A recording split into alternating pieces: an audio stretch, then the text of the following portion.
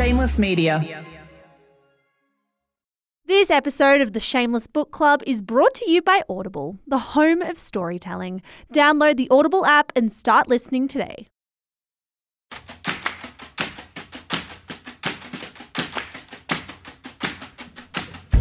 Hello and welcome to the Shameless Book Club. Today, we are bringing you an interview between New York Times best-selling author R.F. Kuang, also known as Rebecca F. Kuang, and Shameless Media's content coordinator Sahani Gunatilaka. At the very beginning of this month, we dropped a review episode of Rebecca's latest and arguably buzziest book, Yellowface, where Mish, Zara and I dived deep into themes and characters.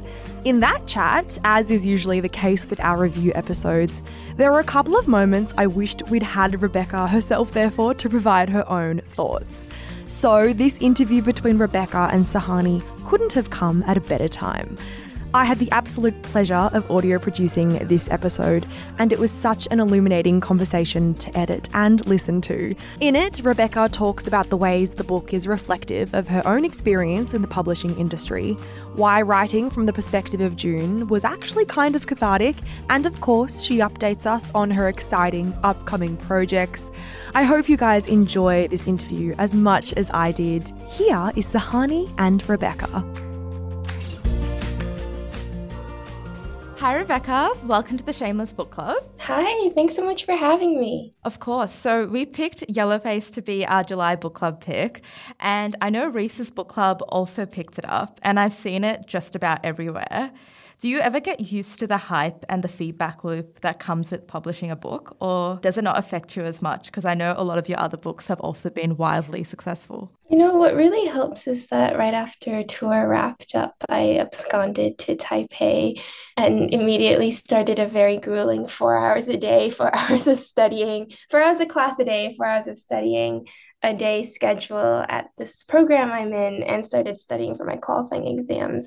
And I'm on a flipped time zone from my normal time zone, so everybody sends me emails and tags me and things while I'm asleep, and I wake up and see it all and ignore it all immediately. So I feel like I went into hiding, which has been very good to maintain a sense of focus and groundedness that I need to do good work. So you're currently doing a PhD at Yale, is that correct? Yes, my PhD is in East Asian languages and literatures. My focus areas are modern Sinophone literature and Chinese American literature. So I have to ask, I feel like you might get this a lot, but how do you do it all? Like, that's so much. So I get asked this question at every single event I do.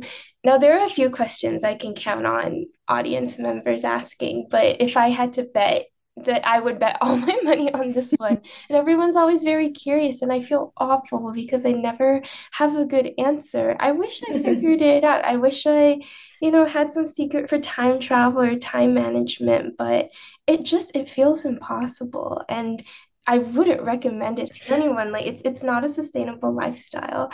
I'm tired all the time. I'm stressed out all the time. I'm on the verge of quitting everything and becoming a yoga teacher all the time. It's very hard, and I'm just trying to make things work from day to day. But I really do not have good advice about how to handle 2 careers because I feel like I'm barely managing one. I mean, that's kind of a relief to hear because it feels like an impossible standard. So let's get tucked into Yellowface, because I know most of the people listening to this at home want me to ask the questions, because I actually asked them, what do you want me to ask? So one of the main characters in the book, Athena, she's a young hotshot author and has incredible success in the industry at a very young age. Given you two also have not too dissimilar of a career trajectory, did you worry that people would try to compare you to Athena? I thought maybe some superficial, shallow readers might jump to that conclusion, which I think is a very silly way to read this book, because Athena and I actually have very little in common career-wise. Again, I could only write this novel after 5 or so years in the industry because I've felt all sides. And for more of my time in the industry, I felt like June more so than Athena. None of my books were bestsellers until my 4th one, Babel. So the whole time I was writing the Poppy War trilogy, I was wrestling with the urge to quit. Every day I had to convince myself that my stories did matter, that they were finding an audience, and that I should keep going. But I've been that author at a conference that nobody talks to because they don't think you're important enough, you know? Mm. I've been that author at a bookstore event where not a single person shows up and it's so terribly awkward. And Mm. eventually the bookstore manager hints, oh, maybe it's about time to pack up and go home. I'm so sorry. I think people are just busy today. And I've been that person walking into bookstores hoping I might be able to find my book on shelves and Mm. walking away just bitterly disappointed because of course the store wouldn't have ordered my title in the first place.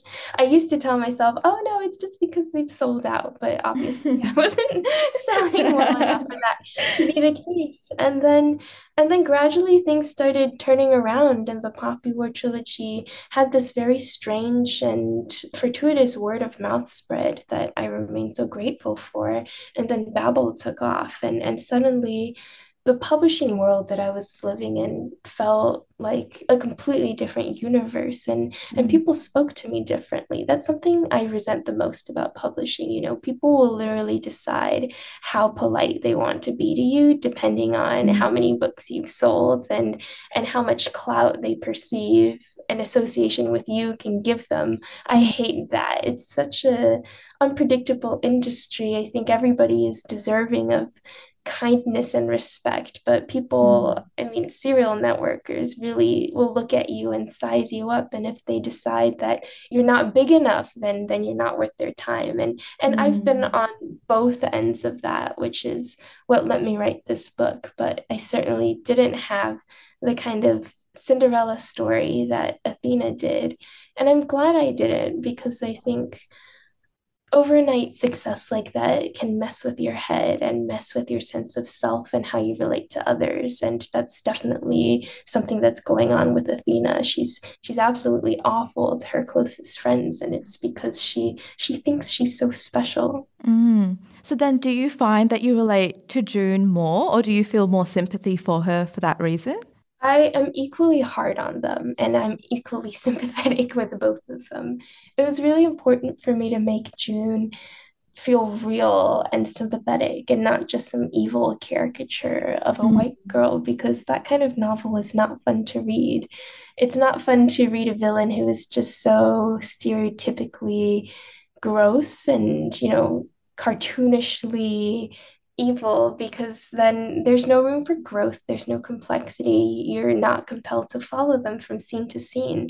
So, although June has made some awful decisions and some of the ways that she looks at the world are deeply messed up, Mm. there's also this core that most writers and readers too, I think, can sympathize with, which is just this longing to be recognized and to be Mm. appreciated, to have her words read. And she's so frustrated about the industry. She's been ignored and belittled for such a long time. And that resentment doesn't come out of nowhere. You know, publishing is very hard on debut authors. Mm. And it's because editors are overworked and people on your marketing team, people on your publicity team, they're handling so many titles at once. They don't have time to answer every single email. And June interprets it as everybody hates her and wants her to fail. And Mm. the bookseller actually has put out some pieces on this disconnect and lack of communication between debut authors and their teams. And it's a problem of everybody struggling in an industry that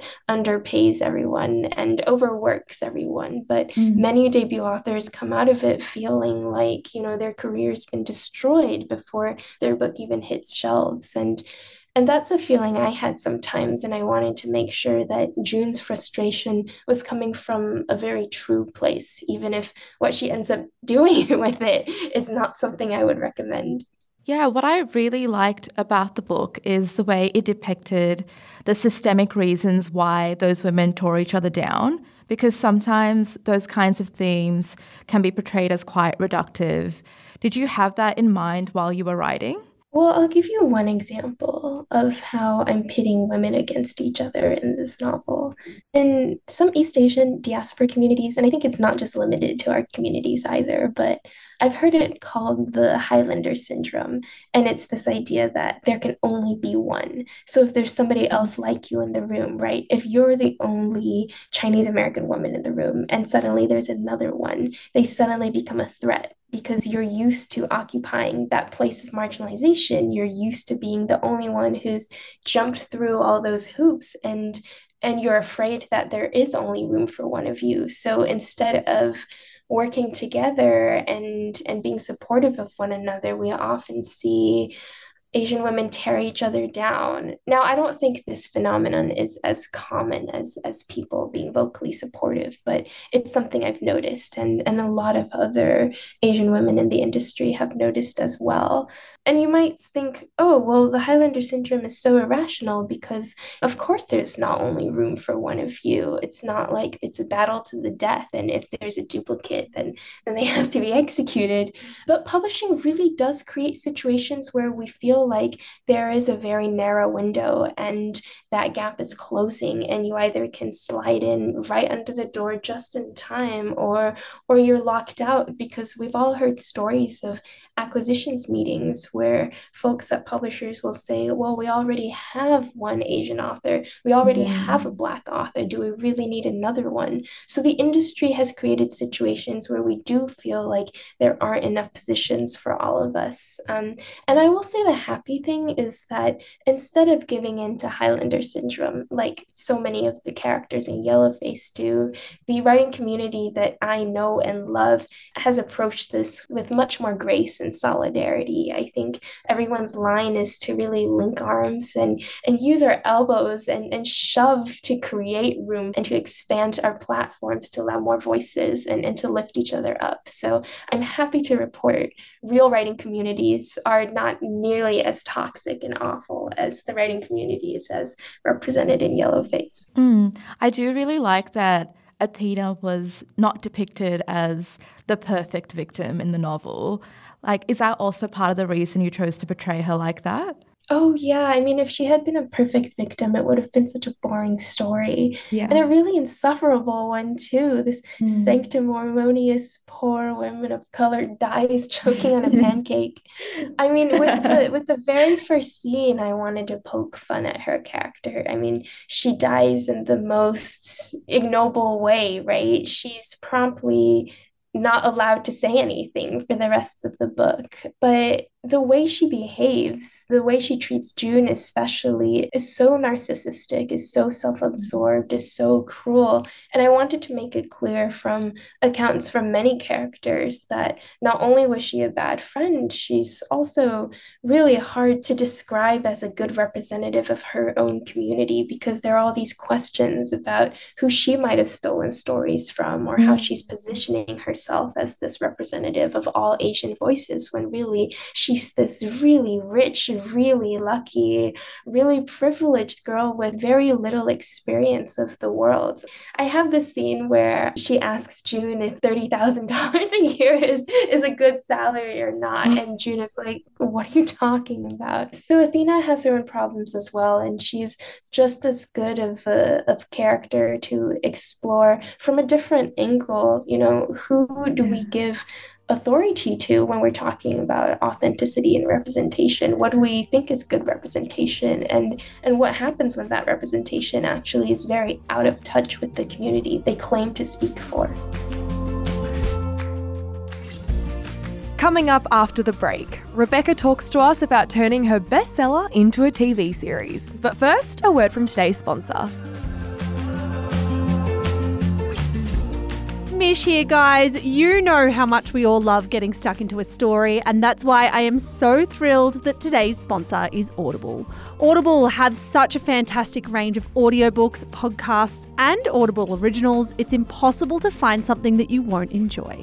I recently came across The Lost Flowers of Alice Hart by Holly Ringland, which actually won the 2019 General Fiction Book of the Year award.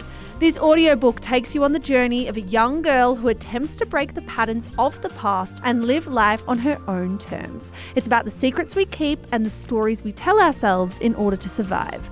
I love listening to an audiobook before ending my night because stories like this one have the ability to transport my mind to another world.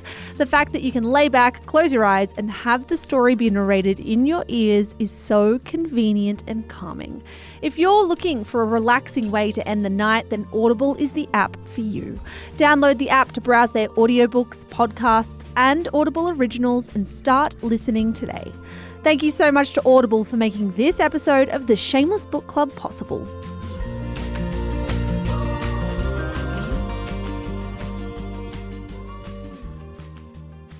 When I was reading the book at the beginning, I remember thinking, surely Athena isn't that bad because June is an unreliable narrator. And obviously it's satire, so it might be exaggerated. But then when I started hearing more accounts of Athena not being kind, there was so much confusion, but it felt like a puzzle that I had to solve. Like, is that what you were trying to do? Well, I think people are just complicated. And the way that I write about June and Athena also mirrors the way I've heard the book community talk about various authors. And it's true that when somebody becomes very successful, very popular, you start hearing accounts of their nasty behavior. And it makes me wonder, are they really that nasty? Or is it more complicated than that? Is it possible that people might be resentful of them?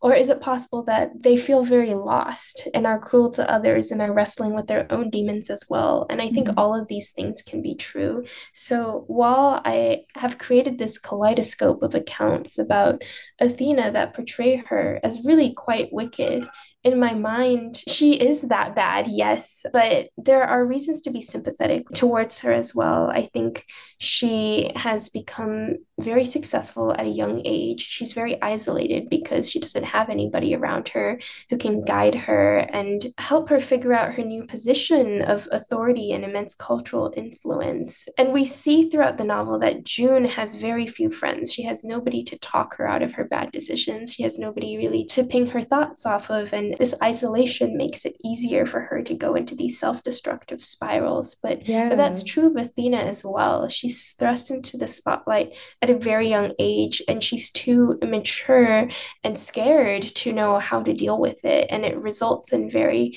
childish and selfish behavior on her part. And, they're just people. They're neither wholly horrible or wholly perfect victims. They're just people trying to survive in an industry that's very good at bringing out the worst in us. When you were writing from the perspective of June, how did you get yourself in the mindset of someone I can only describe as unhinged? Oh, well, that was very easy. It was 2020, so we were all slowly going mad in the confines of our own home. It didn't even feel like a big shift in character when I sat down and started rambling in June's voice. It felt just like a regurgitation of the unhinged discourse I was seeing on social media every day. So you didn't find it at all like mentally taxing, especially the aspects of cultural appropriation? Not taxing, only cathartic. It only ever felt like a purge. It helped me get all my inner demons out so that I can walk away peaceful while everybody else has to then deal with this knot of anxiety and cringe that the story is. I don't remember the last time I read a book where I didn't like any of the characters, yet I still love the story. And I read that you were inspired a little bit by Gossip Girl when writing this novel because you realised you didn't have to love the characters to love a story. Can you speak on that a bit?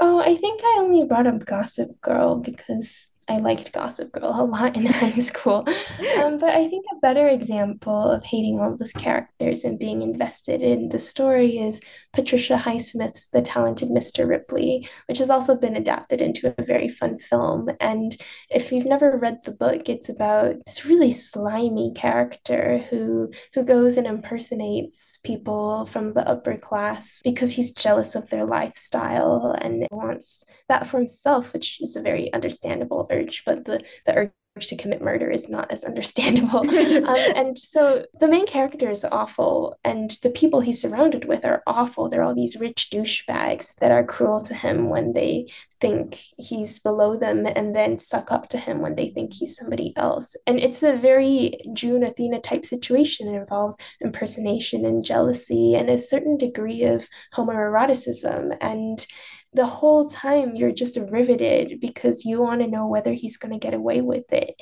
You don't like him, you don't want him to succeed necessarily, but the sheer balls of what he's done is so thrilling and wicked that you just want to know how everything's going to play out, the way you might watch a train crash in slow motion because you want to see the wreckage. So that was the goal I had in mind when writing Yellowface. You don't have to like anybody, but you have to be curious about what happens to them. So one thing you touch on in the novel is how it feels like sometimes the book world has like chosen a book before it's even published to be the next big thing. Did you feel something meta about the fact that this book seems to have been dubbed the next big thing? Well, everything that happened with the launch process felt like a repetition of things I had explained in the novel. So that was very strange. And again, the only way to really get away from it, was to flee the country and kind of hide from the internet for the next 2 months. One of the listeners sent in a question as well. Her name's Saoirse. She wanted to know, do you think bestsellers really have to be chosen to succeed, or can they naturally occur? I'm not a marketing analyst, so I really don't have a good response to this question. I will say that I have seen and experienced very different marketing campaigns for novels over the years. And I know what a difference a large marketing budget and a large marketing push from the publisher can make. And sometimes they can sink a lot of marketing into a novel, and it still doesn't really take off because for whatever reason, readers just don't connect with the book.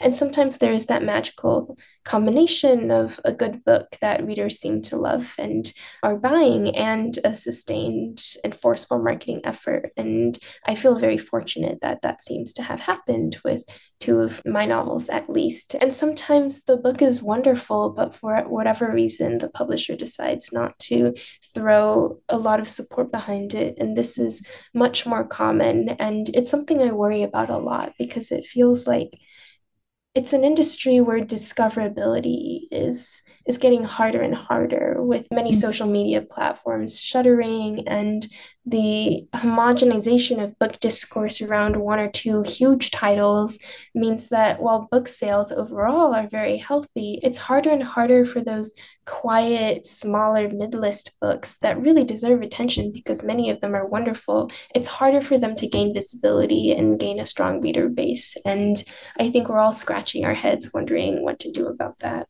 So one of my last questions is there a sequel that you'll be writing to Yellowface? Or do you think a sequel is even possible? Well, actually, when I was talking to the production team about how we might approach, seasons 1, seasons 2, etc., if we want it to be a multi-season show, there's nothing I can say about that officially yet, by the way. Okay. That announcement will drop whenever Ears perked up. But yes, it's we're not casting at this point, right? It hasn't been greenlit or anything. We're just working on it. But they asked, would you be open to writing a story for a second season?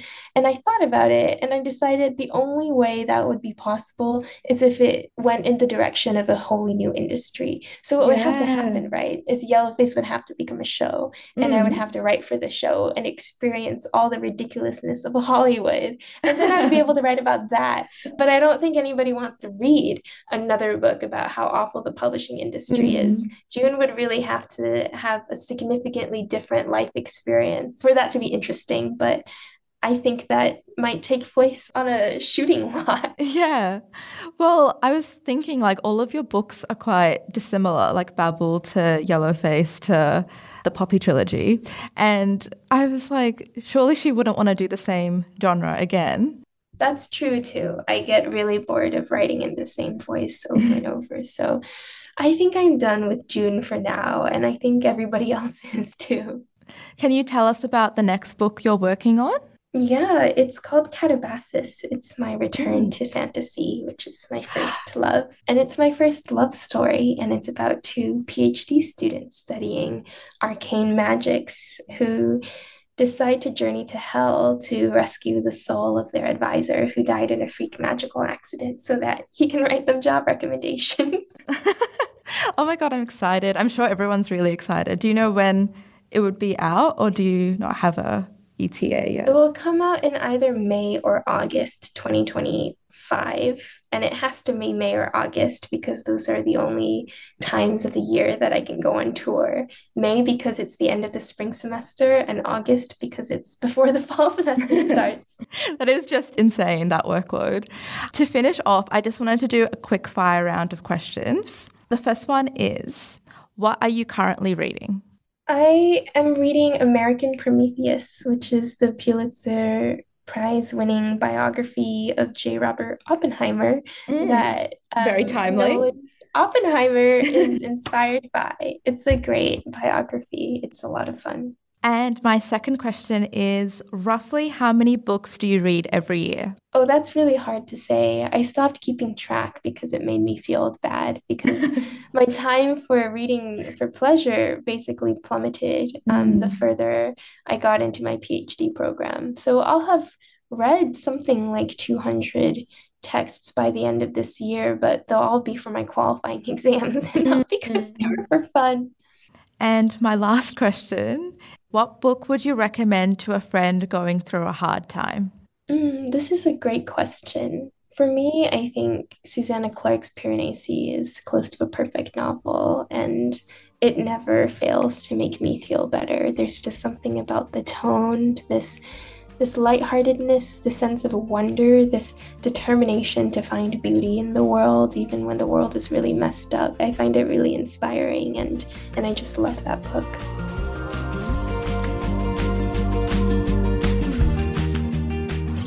Thank you so much for listening to this episode of the Shameless Book Club.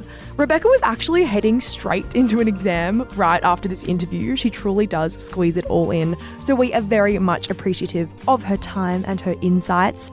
As you know, this podcast drops all kinds of content. Author interviews just like this one, book reviews, and our new series, Stranger Than Fiction. To get all of that in your feeds, all you have to do is click follow.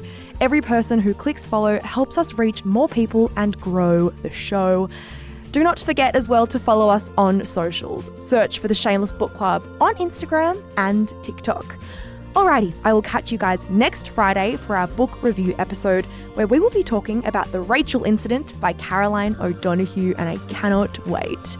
See you guys then. Bye.